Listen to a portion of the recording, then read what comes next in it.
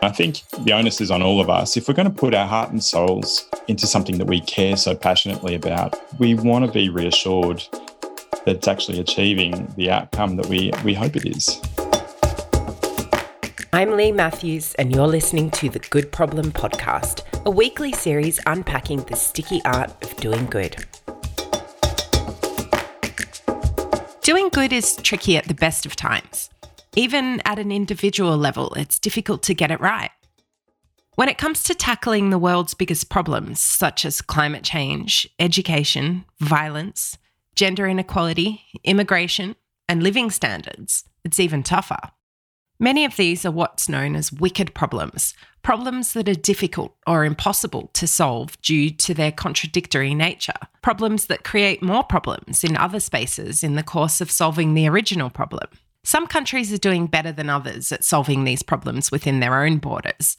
And my guest today, Andrew Weir, has put together a wonderful exploration of just how they are doing that in his new book, Solved. Andrew is a senior Australian public servant with degrees in politics, law, economics, and public policy, and is a graduate of the Harvard Kennedy School of Government. He's also a fellow at the Institute of Public Administration and a director of ARDOC, a children's education charity. His work appears in peer-reviewed journals as well as The Mandarin, The Guardian, and others. Welcome to the Good Problem Podcast, Andrew.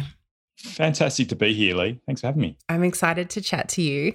First off, though, I'm going to ask you, what does the idea of doing good mean to you personally? Yeah, it's a fantastic question. And I think it really permeates a lot of who I am as a person. And it goes right back, I think, to making sense of what it means to be alive, really, what it means to be a human. You get one life on this earth. And I think the way I make sense of it is it's actually to try and ensure that I make a positive contribution in some way. The world's at least a little bit better by virtue of me having been here. That's at the heart of it. But what does it actually mean to be good? I mean, I've been reflecting on this too. And I think it's got two components. I think it's got both a subjective and an objective component. I think the subjective is clearly it's about trying to do good, being the best you can be, a sense of striving in a very human way, dealing with the contradictions and hypocrisies that are involved in being a human, trade-offs between, on the one hand, trying to be a good father and making an impact to the lives of my children, on the other hand, trying to leave an impact, albeit in a very, very small way on a global scale, and where's the best place to put your effort. But I'm absolutely convinced too that striving to be good is not enough on its own. Actually, I think being good involves some sense of empirical evidence that what you're actually doing is good. It requires a robust evaluation, and that trying to be good doesn't necessarily equate to good per se, because it's very easy to try to be good and actually end up doing harm. At the end of my life, not only have I tried to be good and I was the best that I could, but I actually had a positive impact and a positive legacy, and that had some form of empirical analysis that could support that proposition. That's You're speaking my language right there. Yes. Do you think that position that you've landed on, is that something that has been evolving throughout your life? Like, have you always kind of held that belief, or is it something that's kind of come to the fore a bit more recently? It's definitely evolved through my life, but it's been an idea and a sense that I had to give meaning to my life. I had to make it worth something. I had to make a contribution in some shape or form. And I think very much I was always called to the idea of impact at a policy scale. So the idea of doing something to make yourself feel good felt a little bit icky. It was like, because that was a bit too self-centered. Yeah. If you're going to do good, it has to put others external to yourself at the center of the frame, and you can't put yourself at the center of the frame. And I think it's taken me a while, but I think I have to work that through. But it's become stronger. And as I've progressed my work, that real empirical focus on analyzing the outcomes to actually determine what actually was the impact of an intervention, I think that's been really a really strong theme in my work in recent years. Yeah, absolutely. I read your book, Solved, recently. And first of all, I want to say I really enjoyed it. Secondly, that idea around having an empirical base for our interventions really comes through in the book. You know, the whole book is centered around what is the evidence for what works and what doesn't. Something that also struck me about the book was that by highlighting the things that different countries are getting right when it comes to these big, complex social challenges that are faced by our world, it's also highlighting to me that there seems to be almost a refusal to learn from this or to be open to learning by other countries, a kind of a digging the heels in and going, this is our way, this is what we're doing. We're not going to take that on. Why do you think that happens, even when there's an evidence base that these things work? Yeah, it's definitely an inertia or a sense of complacency that's just the way it is. We have to accept that. Writing the book, which really looks around the world and looks at best practice and what other countries are doing and really puts the provocation out there. If they're getting such great results, why can't we also? And I constantly get the pushback. Well, that's different over there. They've got a different culture. They've got different institutions, different history. And we're us. And the way we're doing it is the way we do it. And I think there's, I guess, a comfort in that type of argument in a sense, because it avoids a confrontation with the idea that what we're doing isn't achieving as big an impact as it possibly could. But I think, to my mind, we need to provoke ourselves with the argument. If we're not achieving the sorts of outcomes that others are achieving by doing something different, then why not? Yeah, it's that old when you know better, do better, right? Yeah, exactly. Yeah. Exactly. And I think in my case, I think the biggest thing I could do that could be useful would be to find examples from around the world and actually wave them in front of people's faces to say, hey, they're getting great results. Maybe we should think about that too. And what kind of response have you seen, for example, in Australia, where we are, to the ideas presented in the book? I know you work in government, so I'm sure that you've brought some of these concepts and ideas up as well.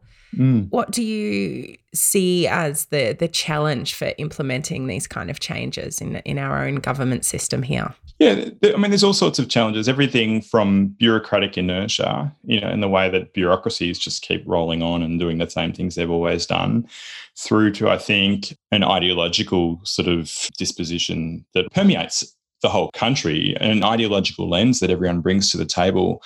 And it's very, very difficult for people to take off that ideological perspective that they bring to the table in order to get a fresh look at a policy challenge. I find that's the biggest hurdle. We've all got to, at some point, confront that head on. And there are examples from the Eastern Asian countries where they're getting some incredible results in health and education and economic development that we can all learn from. And we can still learn something in some instances from countries like the UK and US as well. So I think that ideological thread is one way that we make sense of the world, but it also is a barrier that also gets in the way for experimenting and engaging with ideas. Yeah. You talk about Singapore's education system in the book. Something that really resonated for me while reading that was this idea that in a government system that's relatively stable, there seems to be more of an ability to cement changes over the long term. I think you compared it to Australia, for example, where we have regular changes in leadership here.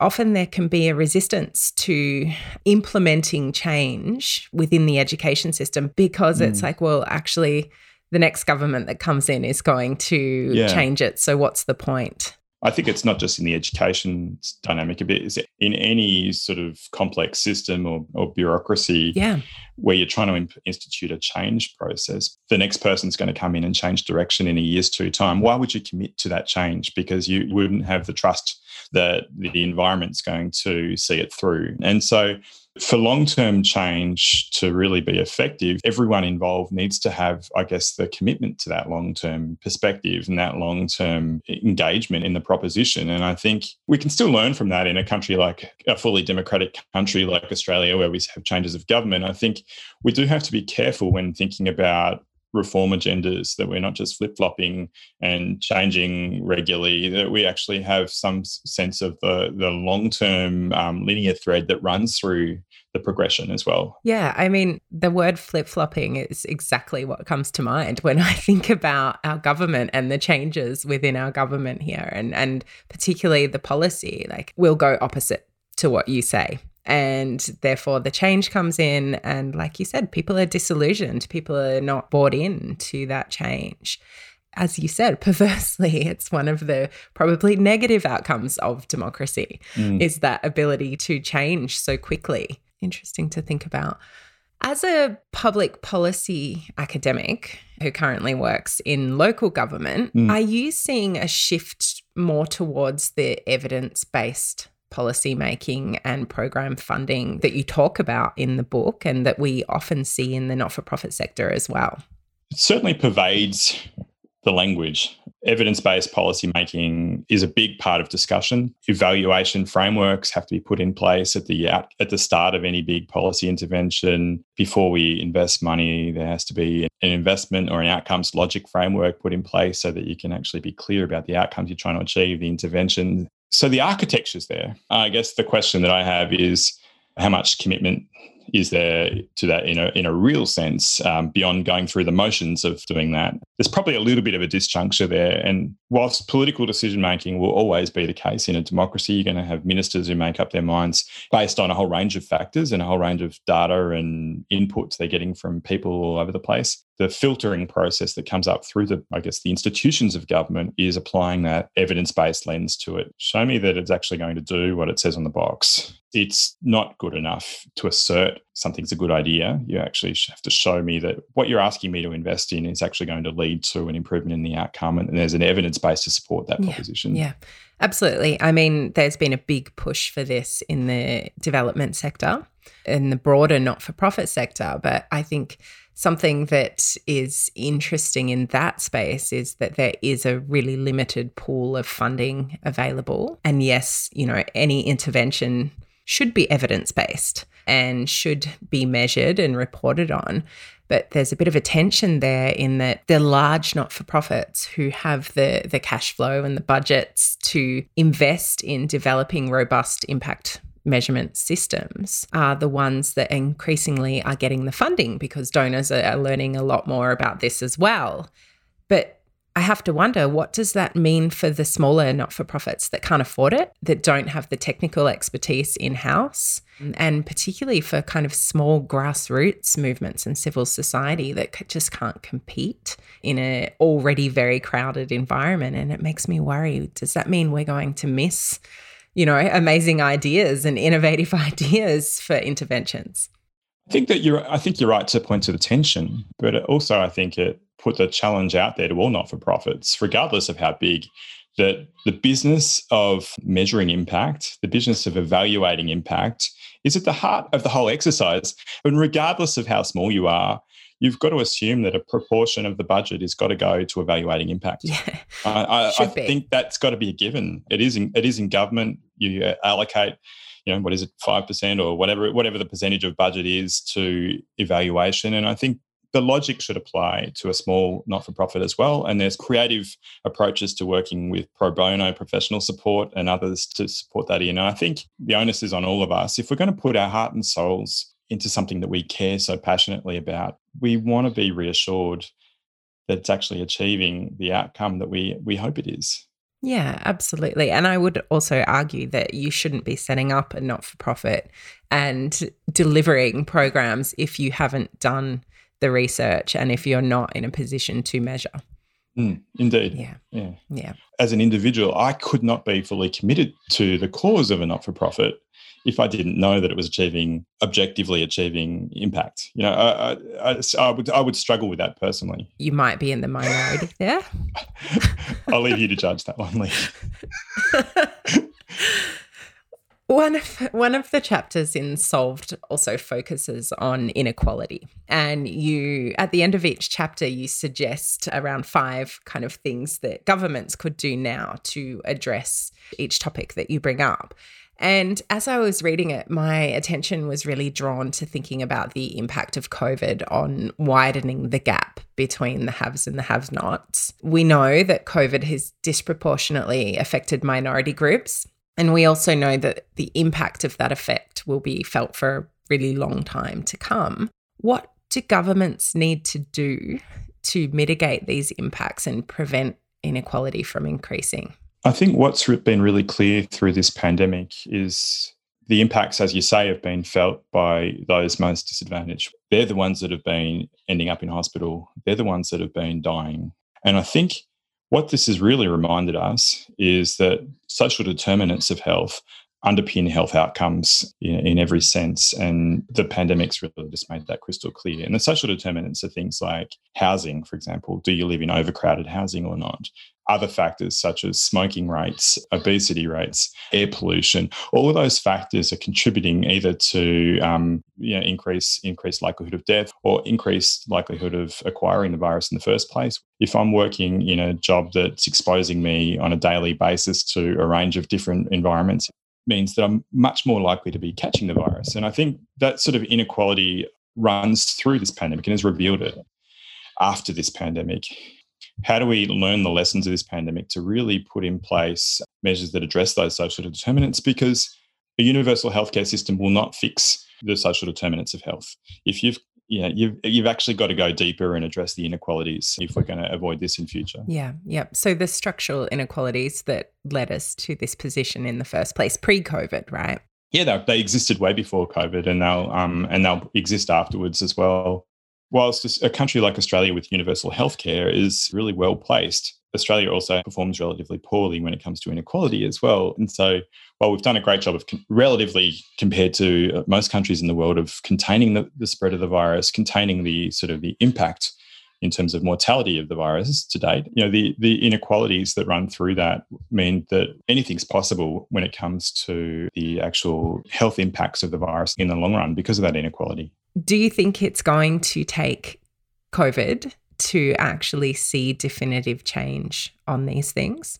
Well, I do worry that even with COVID, we won't see change. And I think COVID provides a lens on some of this. And one thing I'm really thinking will be really, really critical will be robust post-pandemic review so that we can really get some good insights into the pandemic, where we can delve deep into some of these issues and really prosecute the arguments at a deep level and get governments on board with them. It's going to require everything from rethinking progressive taxation systems, redistribution of income and wealth, and addressing housing affordability and all sorts of big structural challenges. I suspect that'll need to play out through the democratic process as well as through the policy process, I think.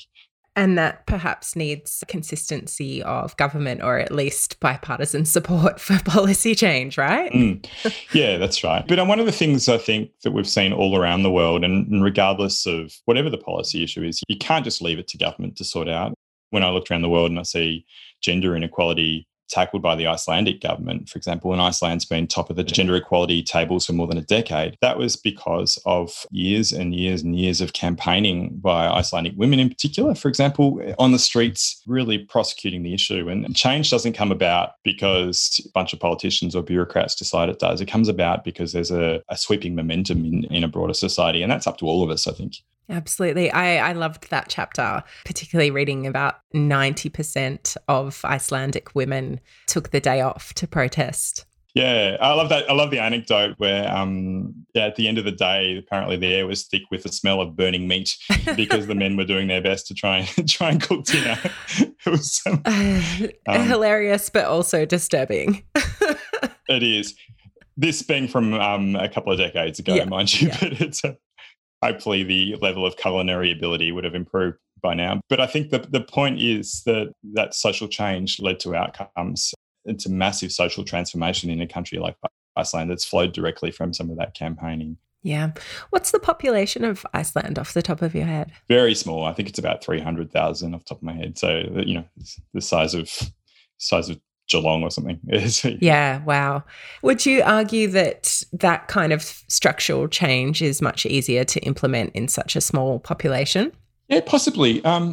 Through the book, a lot of the examples that have really leapt out, like sort of some of the countries at the top of the list tend to be smaller democracies. At the same time, I've been researching my new book that I'm writing and learning, for example, a country like Taiwan, which is roughly the same size as Australia population-wise. And what they did after the SARS epidemic in 2003 was they did a massive structural review of what went wrong during SARS and then put in place a whole series of reforms to mean that they've been amazingly well prepared for COVID-19 this time around. They've only had 7 deaths in total, no infections locally since April, and they've been able to get on with their lives as a result. That ability to sort of take a good hard look, learn from what went wrong, learn from around the world, put in place reforms has been pretty impressive at that level as well. So it's probably harder, but I don't think there's any real hard and fast rules about it because, some of the countries that have done poorly, the US and UK and others have been big, complex democracies, but we've also seen little social democratic countries like Sweden's done pretty badly as well. And so, there's no real hard and fast rules, I think. Absolutely. Would you say that Australia has done well? Yeah, well, I think on the metrics, yes. In terms of health outcomes, we've had, 800 or 900 deaths from memory, and our mortality per million people is right down the bottom of the table. We've done really well in those metrics. Our governments have, for the most part, got their acts together. They've been prepared to listen to expert advice and take decisions. I think the next question for Australian governments will be how well we deal with the recession that follows and the economic downturn, because that's the second part, I think, of this crisis that we need to tackle. And I think it's probably too early to tell. It's interesting. I in Melbourne today, on the day of recording, I think we've got 2 cases here, and still in stage 4 lockdown. Conversely, I spoke to a colleague in Philadelphia. She asked how many cases and was asking about lockdown. And I said, 2. And she said, we've got 1,200 today, just new cases today. And we're not in any kind of lockdown. I think that's really interesting. It's kind of each to your own over there versus a very controlled strategy here.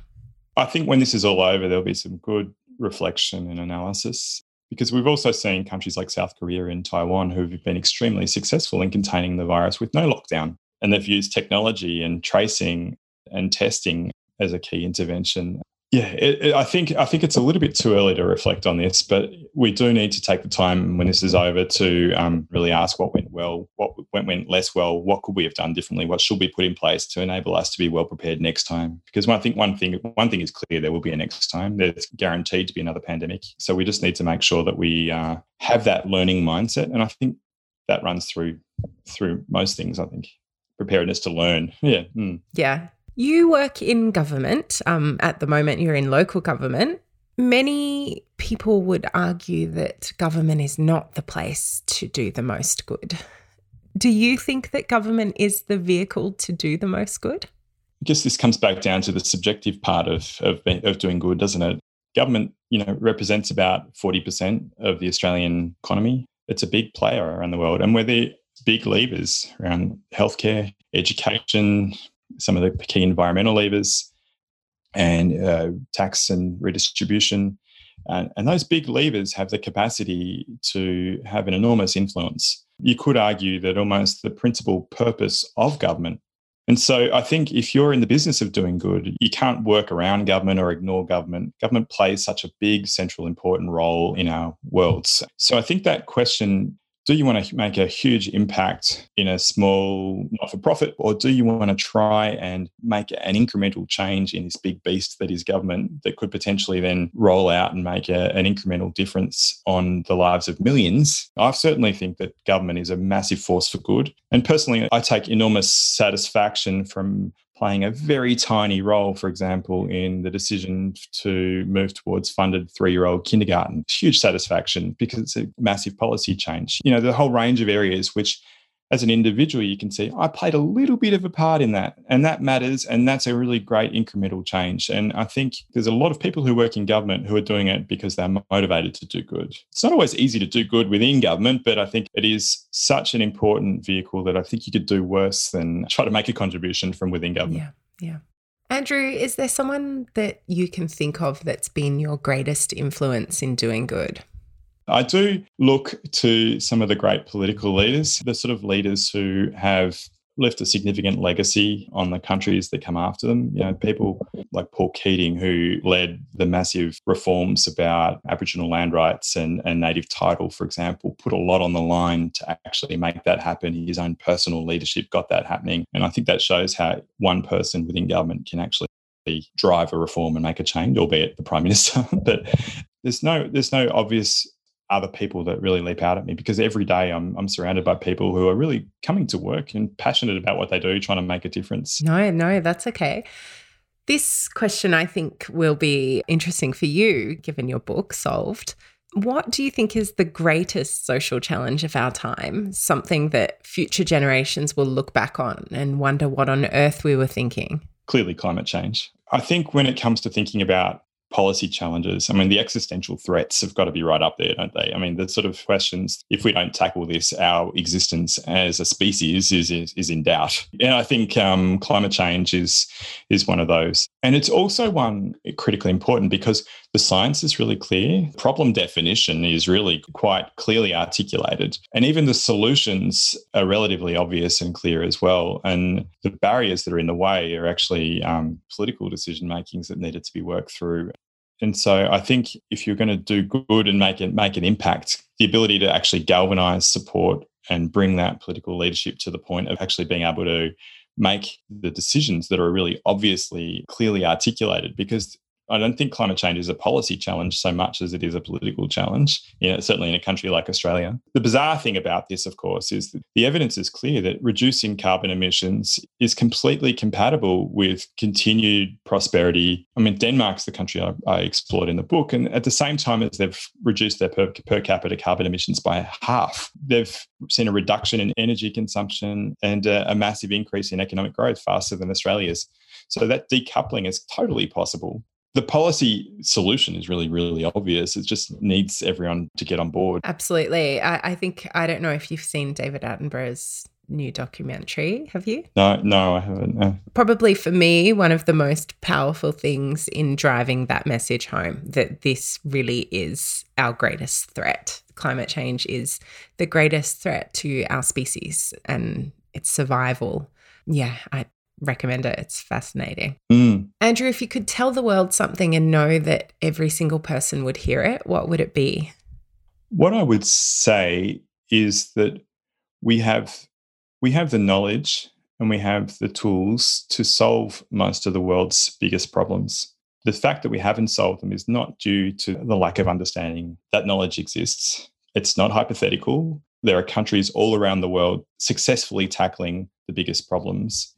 If other countries can do it successfully, then there's absolutely no reason why our country can't do. Where's your favourite place on earth? My favourite place on earth is the place where I can absolutely get away from it all and see my stress levels plummet. There's a little mountain village called Walhalla in Gippsland. And the moment I drive around that corner into that village, my stress levels plummet and I can dial everything back. On the other extreme, though, one of my favourite places in the world, or at least was pre-pandemic, parts of the Melbourne CBD in particular, there's absolutely bustling with international students and people from all around the world. Just the sheer vitality and energy that comes with that, I get enormously excited by, and I love our city as well. So I love that. Andrew, I know you're writing a book at the moment, but what book are you reading? As part of writing the book, I've been reading a lot about the Spanish flu, about the experience of the flu in 1918. And so 3 books really associated with that. One called Pale Rider by Laura Spinney, another one called The Great Influenza by John Barry, and a third one called The Pandemic Century by Mark Honigsbaum. And all 3 tell, I think, the story of the Spanish flu in different ways, and just simply how devastating it was, but also how quickly the world recovered. And I think what's really exciting about, I guess, learning from the experience of the past is that it shows how quickly the world can bounce back. Just a few years later, through the Roaring 20s, the world had pretty much a decades-long party. I think the possibility of flourishing that can come after a period of time like this, I think, is really exciting. So I've really enjoyed reading and learning a lot about something that I didn't know a lot about before. What about podcasts? I love listening to podcasts on my regular runs around Melbourne, some of the ABC podcasts. So I've listened to great ABC podcasts about the Trump years. I've forgotten what it's called, but it's a fantastic one. Humans of Purpose, another Melbourne-based podcast that I really enjoy. Yeah, there's a whole range of them, and everything from big policy ideas through to geopolitics. But I think what I really enjoy about all of them is getting the perspective on big policy challenges, humans that are grappling to deal with them, and I guess a bit of a narrative thread that runs through some of those. Yeah, wonderful. Well, Andrew, thank you so much for being on the podcast. I'm so grateful for your time and your insights, and I can't wait to read your next book. Can you tell us where to find your first book, Solved? So Solved was published in March 2020 by Black Ink. So you should be able to find it in most bookshops.